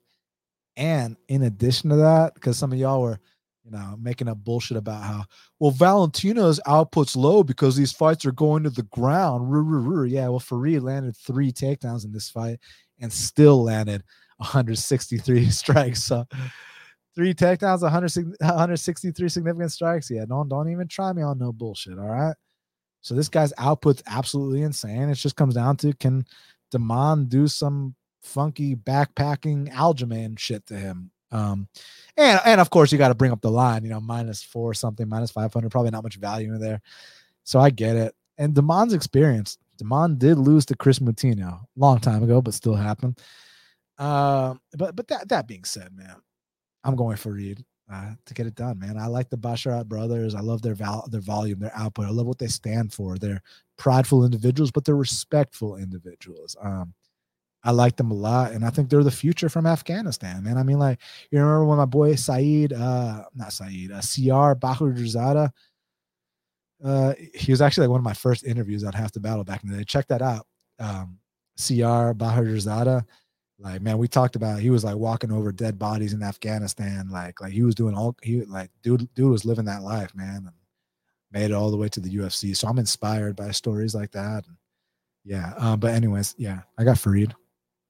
Now, last but not least, and now's a good time for y'all to submit some fan questions. So the way I'm gonna do it from now on is I'm gonna get to the fan questions at the end of the show. I've been advised that that's the best way to do it. And some of the stuff y'all already said, I read it, but I'll just respond to it at the end of the show. So yeah, y'all give me a like, smash the like button, hit the subscribe button, and when this is over, leave me some comments, share all that stuff. I truly appreciate it. But last but not least, we got a matchup in the lightweight division between Loic Radzhabov. He's 16-4, taking on Esteban Ribovics, who's 11-0. But like, it's funny. Y'all ever played FIFA before? And like, y'all know how like the stock commentator is British, right? You can change it to Spanish, which I think is more intense because like then you hear them going go, all that. So like I love in Spanish, it's a lot more intense. But if you have like the stock British commentator on there, I feel like Esteban Ribovics, that's probably how you pronounce his name. I feel like the British dude would be like Esteban Ribovic. So Esteban Ribovic, look, he's an exciting counter striker. He's a guy that comes from Argentina. So like, y'all know how I feel about my Argentines, man. Like, a lot of pride, a lot of spirit. You're not going to win an argument. They're very stubborn. It's just, that part of the world hasn't quite developed like you want them to. But to this man's credit, he's a kid that, he's in the States training at Killcliff, Sanford. But interestingly enough, guess who also is training at that exact same gym? His opponent, Loic Radzhabov. And funny, I forgot to mention this when I was talking about the Brunson and Duplessis fight. When Duplessis is in the States, he does his training at Killcliff, just like Brunson. Pretty funny, right? So we got 4 guys on this card that train at Killcliff fighting each other. Derek and Duplessis, and Loic Radzhabov and Esteban Ribovic. So look, the deal with Loic is like, I mean, look at the level of competition he's beat Chris Wade unanimously. You know what I'm saying? Beat Alex Martinez, who was a stud in PFL. You know, went the full 5 with Haush Manfio, the champ. Like, so like this dude has been around the block. He's fought legit competition. And then Ribovics, like I said, tough Argentine, good counter boxing, not the best takedown defense, but he can get back up and he will fight. So I respect him. But here's the thing. I'm worried about the short notice. And the reason why, usually I didn't care too much about short notice because I thought a lot of these guys would be in great shape. Like, for example, last week I bet on Charles Johnson against O'Day, right? And from everything I could see, Charles Johnson, you see his Instagram, he's ripped. He's got a 6-pack. He's been training in Thailand. It seems like, hey, short notice, no problem. Like, this motherfucker's going to come out here in the best shape of his life. And then, like, the fight gets changed to a catch weight at 130 pounds. And then after the fight, you find out Charles Johnson had a sinus infection and he's gassing out in rounds 2 and 3, which is like something he never used to do in any of his fights. So the reason I bring that up is because, like, I'm worried that Loic is not at 100%. Like, he took this fight on a week notice. Like, are we like, yeah, you're the better fighter. You should be favored here, man. Like, and if you're at your best, I mean, look at the guys you've been in there with, man. Like, you went 5 rounds with Natan Schulte, bro. Like, all respect. Like, you're the better dude here. It's just about, like, are we getting you at your best? Because, like, with Charles, I still think Charles Johnson's a better fighter than O'Day Osborne. I just think that Charles Johnson had a sinus infection and couldn't breathe after round 1. You know what I'm saying? That fight was in slow motion. I expected O'Day to slow down like he always does past round 1, but I thought that Charles Johnson was known for insane cardio, but sinus infection, short notice, catch weights, blah, blah, blah. So now, okay, I'm trying to learn a lesson. Is that same bullshit going to happen here with Loic? Like, is Loic showing up, you know, like we want him to? I mean, at least the fight hasn't been changed to a catch weight, you know, I'll tell you that. But yeah, so I'm gonna go Loic because I think he's more well-rounded. I think he can mix things up. I think he can fight anywhere this fight goes, whereas Esteban just mostly dangerous with his hands. But if you see the weigh-ins and Loic's got some love handles, if Loic, you know, I mean, this kid Esteban Ribovics or Esteban Ribovic, he's never gone to a decision in his life, man. Like he's just not experienced. He's never fought anybody. But listen, Rad Sabah, Loic, don't come in here with no love handles and, you know, sinus infections and any bullshit. And you should get this done. So yeah, I'll go Loic. All right. So now I'm gonna talk about the fight to watch and the fighter to watch. You'll do me that big favor. Smash the like button, hit the subscribe, and drop me some comments and some questions. I'll be happy to answer them. So fight to watch. So this is a tough one. All right. I'd say the fight to watch is Jeff Neal versus Shavkat. I understand it's a minus 500 line, but when Jeff Neal's at the best of his game, he's not a guy that's going to look plus 400 in this spot. If he's looking like he did off his deathbed, maybe so. But regardless, I want to know how good this guy Shavkat is. And if Shavkat comes out here and just gets rid of Jeff Neal, which I don't think has happened in a very long time to like pre-UFC, hey, man, hey, you're the real deal. And Jeff Neal, you get this win, I mean, you just derailed a hype train. You know, people are saying this guy's going to be a champ. I was never on that boat, not saying he can't be. But like I said, I noticed something more special in Jamal Hill. I noticed something more special in, what was the example I was just about to name? Sorry about that. Oh yeah, Khamzat Chimaev. Like when I saw those guys, I didn't have much questions about future greatness. Whereas I'm not saying that Shavkat can't be that guy. I just still need to see a little bit more. And Jeff Neal is going to give him a fight. So for that reason, that's my fight to watch. My fighter to watch, Mana Martinez. Look, man, on his regional scene, he was absolutely killing dudes, like one-punch knockouts. He was like the bantamweight Ngannou. And in the UFC, he's only 25 years old. Like, it hasn't quite, just hasn't quite materialized, but sometimes these kids need to start feeling a bit more comfortable in there, get their feet wet. Like Manel Kape, for example. Manel Kape lost his first 2 UFC fights, but then he starts starching dudes. Now he's feeling comfortable. Now he's in the title talks. Not saying, Mana will be in title talks, but all I'm trying to say is sometimes you got to get your feet wet a little bit feel like the octagon is your home before you're able to perform at your best. And now that he's had those experiences under his belt, I'm curious to see if he does perform at his best, because when he does, he sleeps fools, and he's got a guy finally that's less experienced than him. So I want to see how he performs. So for that reason, Amanda Martinez is my fighter to watch. All right, y'all. Leave me those questions, comments, and I'll get to them, and then we'll wrap this up. What's up, Leo?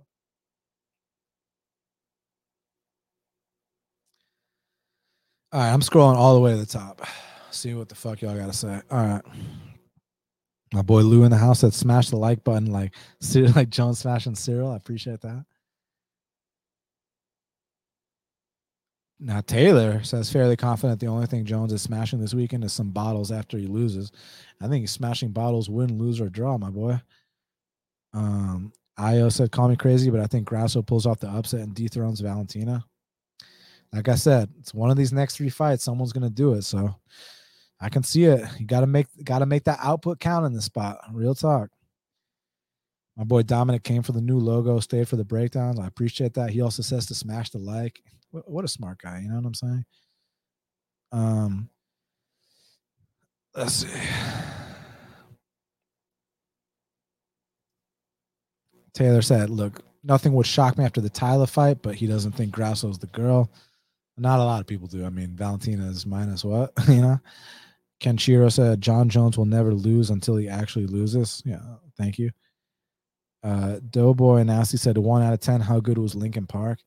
I think Meteora is their best record, personally. I think after Meteora, I wasn't feeling it. But, you know, obviously RIP Chester Bennington, and they always put on a great live show. So respect to them for sure. What's up, Wiz? Shout out to my brother Dan in the chat. Shout out to my brother Wiz.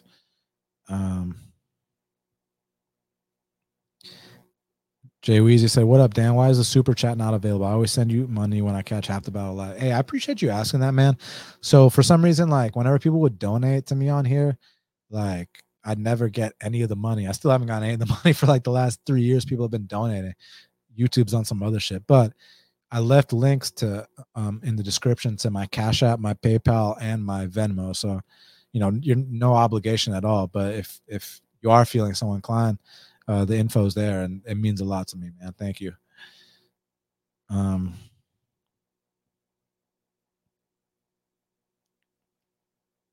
Okay.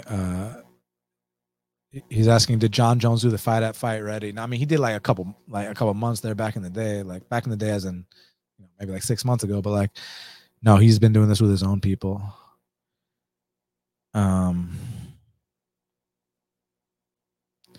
Abu Dhabi, what's up? You know, I met this guy Abu Dhabi not too long ago. Cool guy.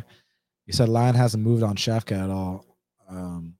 This is freaking me out. Is Neil live? Neil's only live if he's on top of his game, like he was against Bilal, like he was against Luque. But if he's like he was on his deathbed against Magny and Wonder Boy, then he's not live.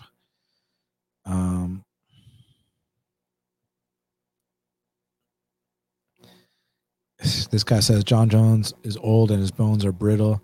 He's had a lot of wear and tear on his body. Are you like quoting Chael Sonnen, or did you come up with this yourself? He said he's going to be outmatched by Gane, who's younger, faster, and more power. Let's see. Jay Weezy said your boy Chinese Connor got murked by the guy you said had below average PI results. Well, I mean, it's facts. PI said he did have below average results. I didn't make that up. You know what I'm saying? Hey, shit happens. People get caught. When the real Connor was on his come up, he got stopped in the first round like 2-3 times before he came to the UFC. So there's growing pains, but I still think Japanese Connor is a talented kid. So was what it was. I mean, I can't go back and watch his regional fights and not still be impressed. So, you know, everybody loses for the most part.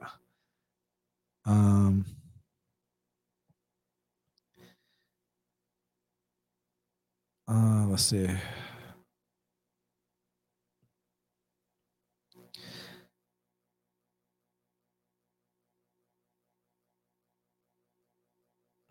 Jared said, we also saw Francis make good jumps in defensive wrestling in the fight prior against Stipe. Very good point. Very good point. Because I bet Stipe in that fight I loved it. I didn't expect it there, but I loved it. He did fucking suplex, or I don't remember if he suplex or blast double Stipe, but he took his ass down. So then the next fight, when I bet on Francis against Gane at like plus 120, plus 130, I don't remember. Look, yeah, I thought he was going to knock him out, but I wasn't that shocked that he took him down because he took down his prior opponent, who was a D1 wrestler.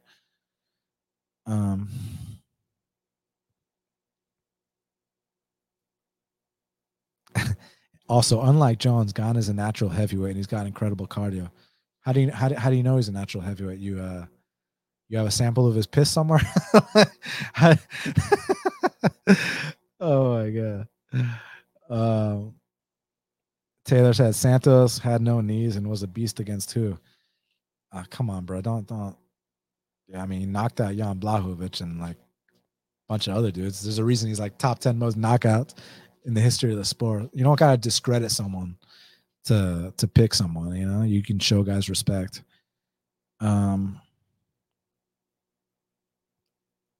Marcus says Gane is the clear bet to make at underdog money. Jones will be 36 in July. He'll be slow and even less explosive than he was with Reyes and Santos. Too many living in the past with Jones at 205. Yeah, people live in the past all the time, 100%. But you know, greatness is greatness, and you know, I've seen GSP, one of the other all-time greats, come back from like a 3-year layoff and look better than ever. So, seen Dominic Cruz come back from a 3-year layoff and win a belt. So, with the greats, it's different. Even though I hear your point, but with the greats, it's different. Let's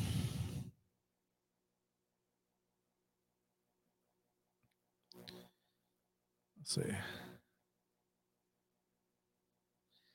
But this Marcus, I don't get, bro. Saying you don't understand why people think Jones is going to dominate heavyweight, creeping up on 36 in age, bro. I so disagree with that. On just the age being the merit for your reasoning. Like, we're talking heavyweight. We're not talking bantamweight. We're talking heavyweight. 36 is not old for a heavyweight. I've seen dudes go out there in their 40s and win belts.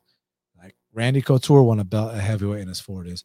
Then fucking how old are Stipe and how old was Werdum when he won his belt, man? Like, I'm telling y'all, bro, like heavyweight, these dudes get second wins as they get up there in age. And isn't Francis like 36 also? So yeah, 36 heavyweight is not old, dude. 36 flyweight, bantamweight, that's old. But heavyweight, nah, dog. I disagree on that.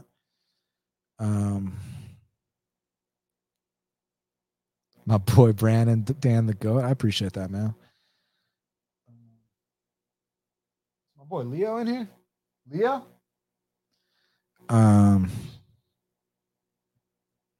Dom says we are getting triple C Johns. Are we? Are we? His training partners would get dog walked by Gane. Yeah, but that's irrelevant, dude. Like, I feel like some of y'all don't understand that the gym is different than the fight. Like, you don't bring in world champions to train with. You just need bodies and Shark Tank rounds where you're not fresh, but these guys are fresh for one round, and then you cycle them out round by round by round. Yeah, that's. I think this comment is insanely irrelevant. Let's see.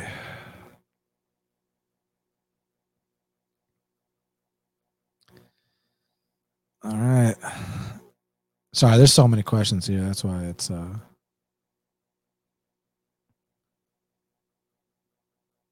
that's why it's taking me a second.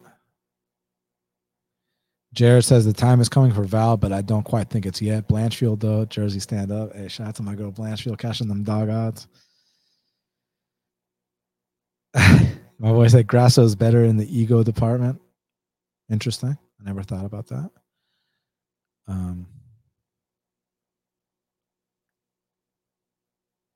Dominic said Shafkat's better than Hamza. Hard disagree on that, bro. Hard disagree. No, he's not.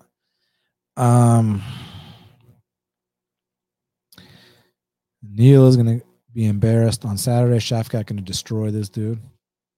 Okay. I'll be tuning in. Let's see if that's the case. Let's see if that's the case. Oh, what's up, my boy? Got my boy Leo back in the house. Want to help me answer these final questions, bro? Dimitar said, "Are we fading Derek Brunson? Hey, it's profitable. I've faded Derek Brunson many times throughout the years and always been profitable. AO said Gamrot is going to dominate Turner. Yeah, if he gets his low single game going.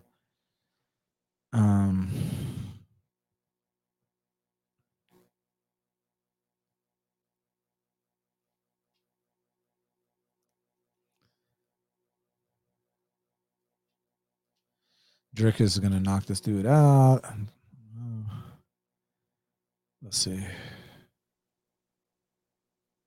Depends which Marquez shows up.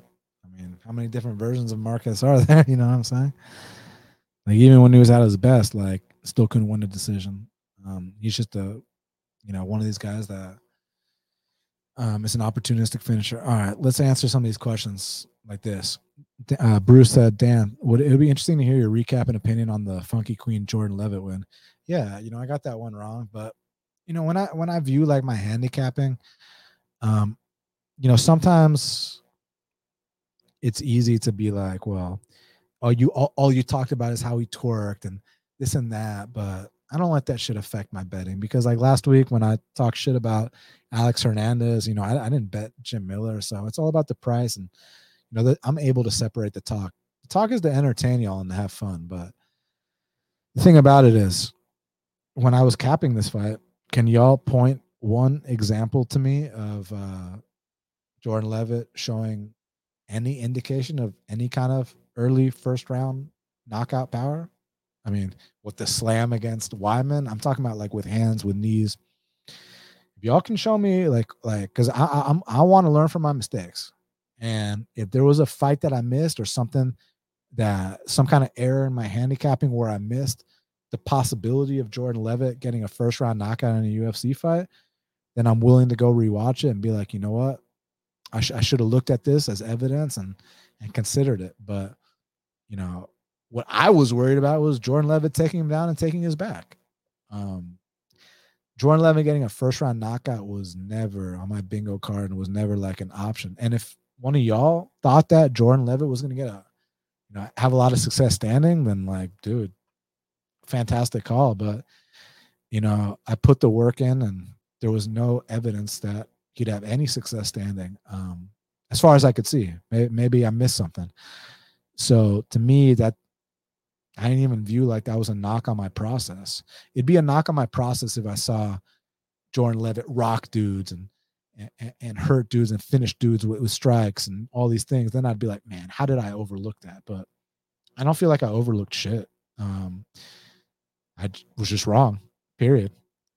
And that's that. And I will be wrong again because I make a lot of bets and I've been in this game a long time. So, and then, dude, I get these fucking comments. This one dude loves to be like, oh, you picked that 23-0 Russian and this and that. It's like, bro, like, I didn't bet that 23-0 Russian, but I picked him. But he'll give me shit about that, but he won't comment on like, I bet 3 units on Aaron Blanchfield plus 150, I think. Won't mention that. Won't mention the Brendan Allen sharp ass dog bet. Won't mention the Jasmine Jastovicius dog bet, but we'll mention the Levitt fade as if you knew Levitt was going to get a first round knockout. Look, if Levitt submitted this guy or had a bunch of ground success, then it's like, you know what?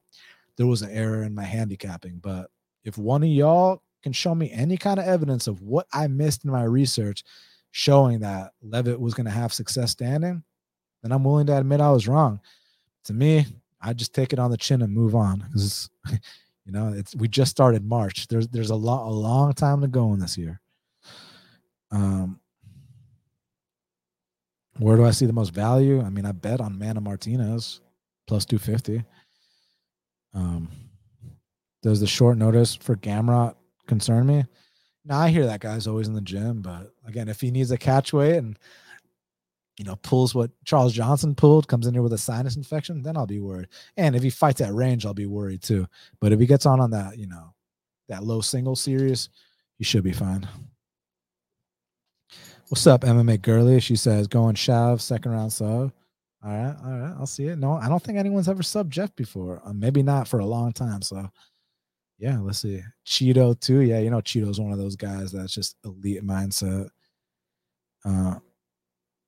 Joe said, I'm with you on Mana, but yo, what the fuck was that versus Brandon Davis? I mean, what the fuck was what? I mean, clearly won the first round, dropped him twice in the second round, coasted in the third round. That's 29-28. I thought it should have been unanimous. You know, Joe said, "Don't you love when these guys, these clowns, come out here at your throat over one wrong prediction, but then they won't say shit about actual bets, right? Like, it's all good, man. This is part of the game, man. I don't take it personally. They also won't show their faces. They won't go side by side, with me on here, and it's all good, brother. It's all good, all good, all good." Um,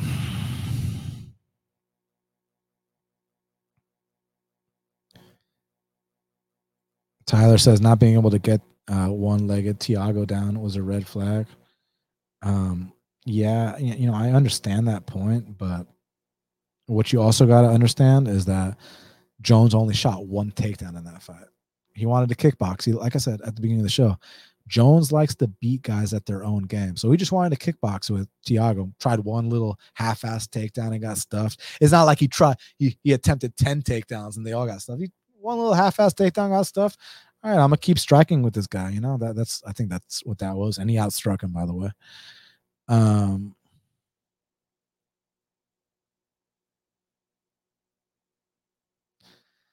Bold says the argument is stupid. DC was double champ at 40 or almost 40. Exactly. 36 at heavyweight is not old, guys. Heavyweight, they're like a fine wine. They get better with time. Um,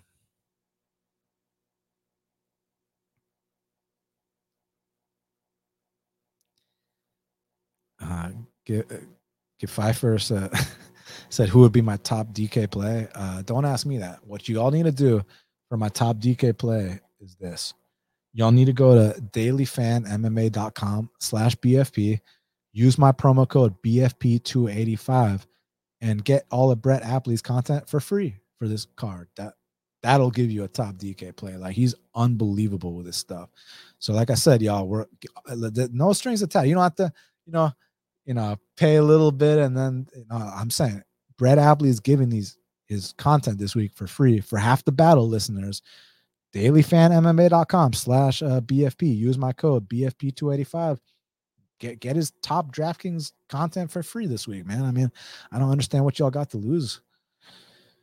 Thoughts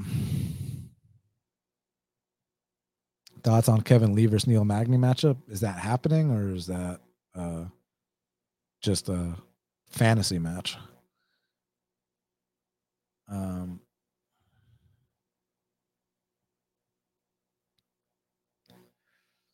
Let's see. Bruce said, good articulation. Thanks. I was surprised and wrong too. Shit happens, bro. We're going to be wrong a lot more times, my boy. All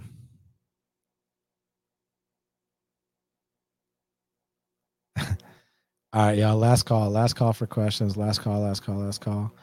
Brett is good. Brett is very good, people. I know Brett Apley very, very personally, and I hold him right up there, man. I mean, he's my friend too, but I'm saying, like, as far as the content is concerned. So I mean, y'all got to take advantage of this shit. It's free.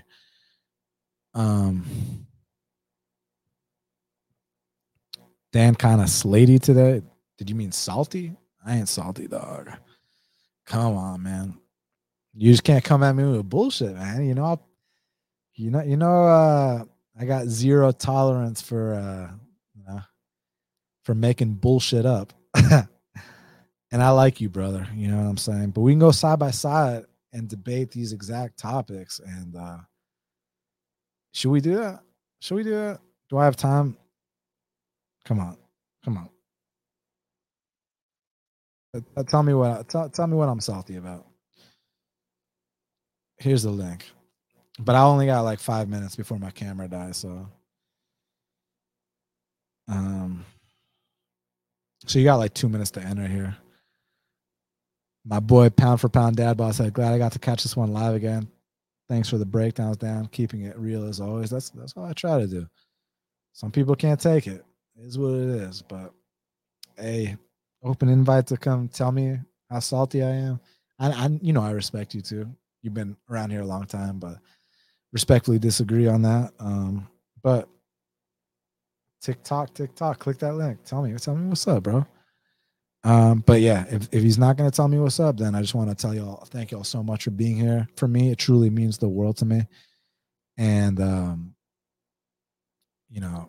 y'all been showing me so much support, and like I'm just grateful. I can't say enough besides the fact that I'm truly grateful for everything y'all have shown me. And let's just keep it going. So smash that like button for me, even if you agree or disagree. We're just here for our love for the sport, and we're allowed to disagree on stuff, but we can be respectful about it. So smash the like, hit the subscribe, share. After this is over, leave me a comment, and let me know what y'all think Jon Jones is going to weigh in at on Friday. I'm curious about that. And then on Thursday night at 7 Eastern, I'm going to go live with Technical Tim and Brett Apley and Gugabe. They got their show and they invited me on, so I'm grateful. I'm very happy to be there. So, yeah. But again, guys, thank you all so much for everything. Truly, truly appreciate it. Stay positive. Love your life. Quentin 311 out here. And until the next time, let's cash these bets.